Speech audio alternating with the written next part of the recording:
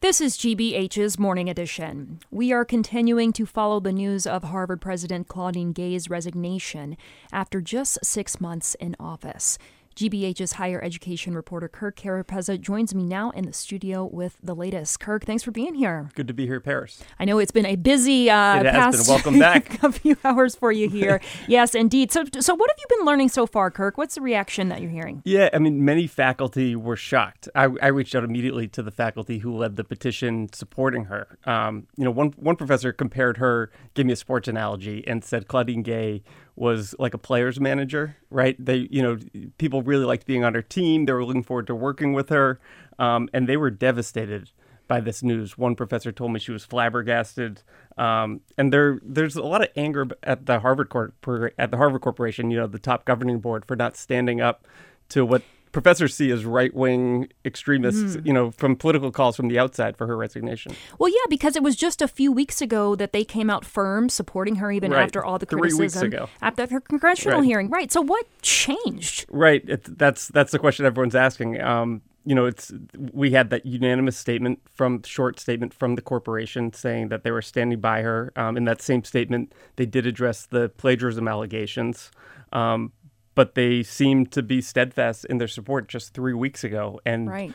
I think, a lot of people have questions about what happened behind closed doors. Harvard hasn't made anyone with the corporation available to comment. I think, from the outside looking in, you had these plagiarism allegations mounting, right? And it wasn't any one thing, right? It wasn't just how she handled the antisemitism allegations or, the plagiarism charges, but it was also, donors pulling money. And I think it was the combination of those three things that in the end made it really hard for her to do her job and to come out and be the public face of, this institution, which in our public psyche holds this very special place, right? And so I think she, in the end, being the head of Harvard is almost like being a CEO of a major corporation, right? You need to be out there in the public, and all these controversies combined was basically, tying her hands. Yeah, certainly a lot of competing interests. And Kirk, for folks who may not know, give us an idea of just how bad these plagiarism allegations were. Yeah, I mean, well,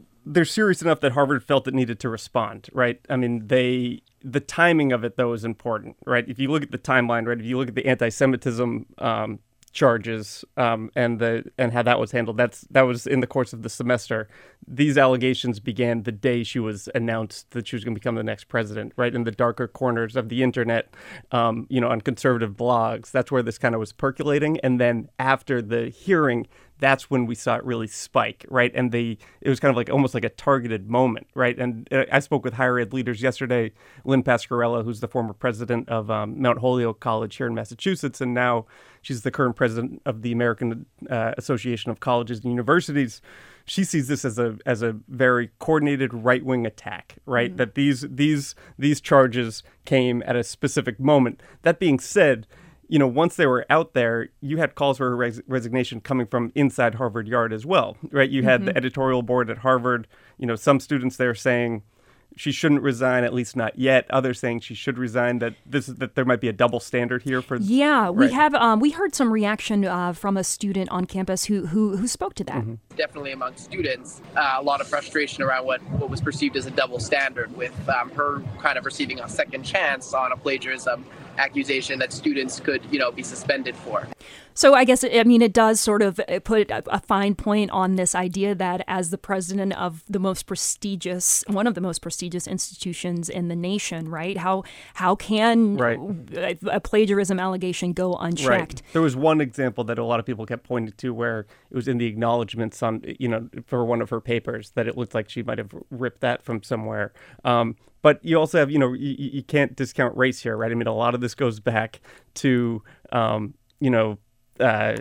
charges. We're in this moment, right, where DEI, diversity, equity, and inclusion, CRT, it's all under attack, right? And this has been a huge part of this conversation. Right. And Gay, some people are look at this and say, look, she's targeted because she's black, right? You have Ibram X. Kendi, the director of the Anti-Racism Center at Boston University, writing on Twitter that, this is a racist mob attacking a black person, right? And that they found a seemingly legitimate reason for the attack, and that allows it to kind of accrue this popular support and credibility.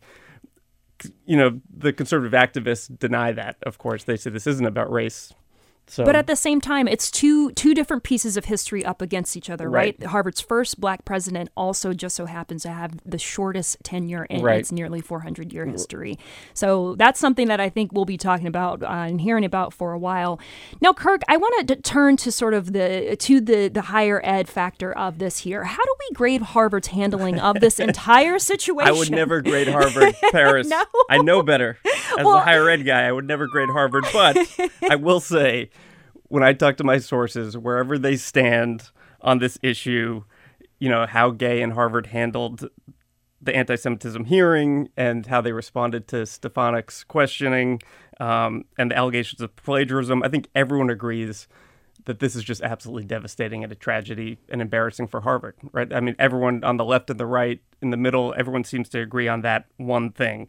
And it's devastating for higher ed's reputation at a time when it was already getting battered, right? This comes at a time when fewer Americans are going to college, right? Not fewer, plenty of people are going to Harvard. Harvard's not going to have an issue. You see these hot takes that, this is going to be devastating for Harvard's applications, or early admissions are down at Harvard. Like, Harvard's going to be fine with admissions, right?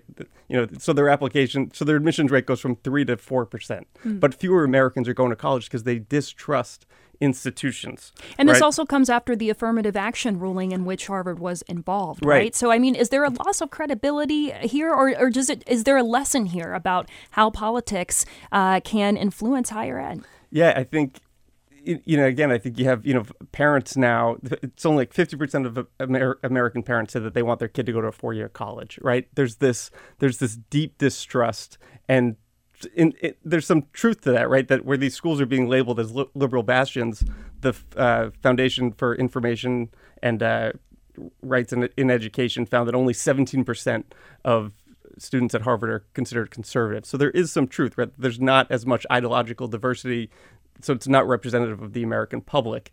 But this is, I talked to some leaders yesterday who say this is the weaponization of free speech. This is the politicization of higher education, and that's dangerous.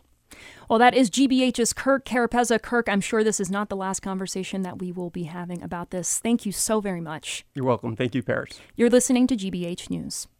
GBH.